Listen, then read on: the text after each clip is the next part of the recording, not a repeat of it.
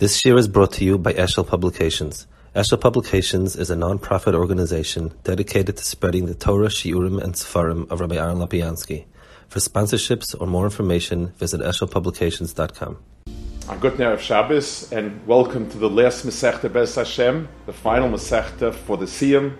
It's a very exciting moment. Reb Chazaka Cohen says in many places, when he speaks about hidden meanings in Meseches, and Chazal had many layers of meaning.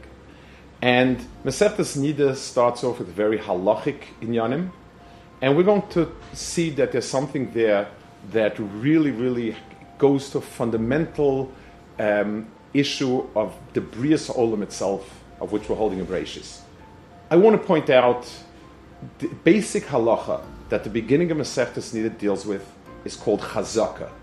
It means halacha recognizes status quo. Things are recognized to be as they are until proven otherwise. A mikveh that was measured and found to be kosher, you don't have to go measure it time and again. And everything like that. You don't have to keep checking your meat that nobody poured milk on it, and so on. That's called Chazaka, and it is one of the fundamental rules of halacha across the board. The concept of Chazaka is obviously necessity. You couldn't run life if every time you had to go walk around with measuring sticks and so on. So there's no doubt that it's practical. The Gemara does have a source for it. And if you think about it, this actually speaks to the fundamental nature of the created world as we understand it. Because nature is assumed to be consistent and constant. Nobody ever bothers to recheck fundamental laws of physics. We take it for granted that those laws will be fixed. And once we've gotten the sense that something's a basic law, we never expect it to change. This speaks it speaks in a certain sense to HaKadosh Baruch Hu's perhaps strongest imprint on creation of immutability.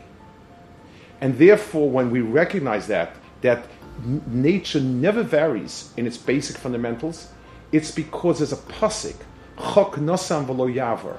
Kadosh Baruch Hu put chok into the bria, and it never ever wavers. That's one part of it.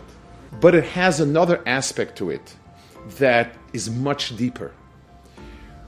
HaKadosh Baruch Hu actually put two frameworks, ongoing frameworks of interaction. One is chok, nature, science. And one is hashgacha, nisim, beyond the pale of laws of nature. And that's called hanhaga nisis, hashgacha pratis. One is symbolized by the sun and one by the moon.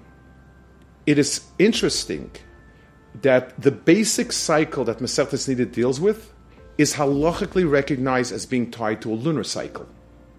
And yet the laws of Chazaka, of consistency, apply there. This is where the Shas found it appropriate to bring those halachas. So that means, on the one hand, we have something that is described as erratic, not based on a solar year, not based on those laws of nature. The moon is seen as being inherently erratic, sometimes bigger, sometimes smaller, unclear cycle.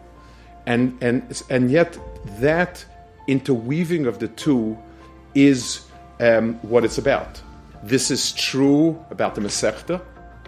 It is true in Bereishis. Rashi says the Torah should have started with Achodesh Hazeh Lachem, the lunar cycle. And yet the Torah tells us Bereishis, which is the cycle of nature, the laws of nature that have been cast and etched in stone from the first day and don't change. So Rashi says, because Hashem wanted to superimpose one on the other, the things that He gave us supernaturally, extraordinarily, are woven deep into the fabric of the rules of nature. Here also, we have the halachas of Chazaka, which deal with things that are consistent and constant, never change, are placed in the framework of a phenomena that is tied to the world of the Levana, which always corresponds to the Nes, to the erratic, and so on. Devin Ezra says in Parshas Bahar, there are people who say that we have a solar calendar, and people say we have a lunar calendar. The truth is, we have an interwoven calendar. So this is a moment to reflect on this as we start Bereshis, and we're standing at the very foundation of Torah. As we're starting Niddah, we're finishing the cycle of Shas. It's fascinating that the beginning of the end coincides with the beginning. Understand that the godless of Hashem lies not in the world of Teva as much, not in the world of Nes as much, but in that extraordinary interweaving of the two into one whole unit. Shabbos.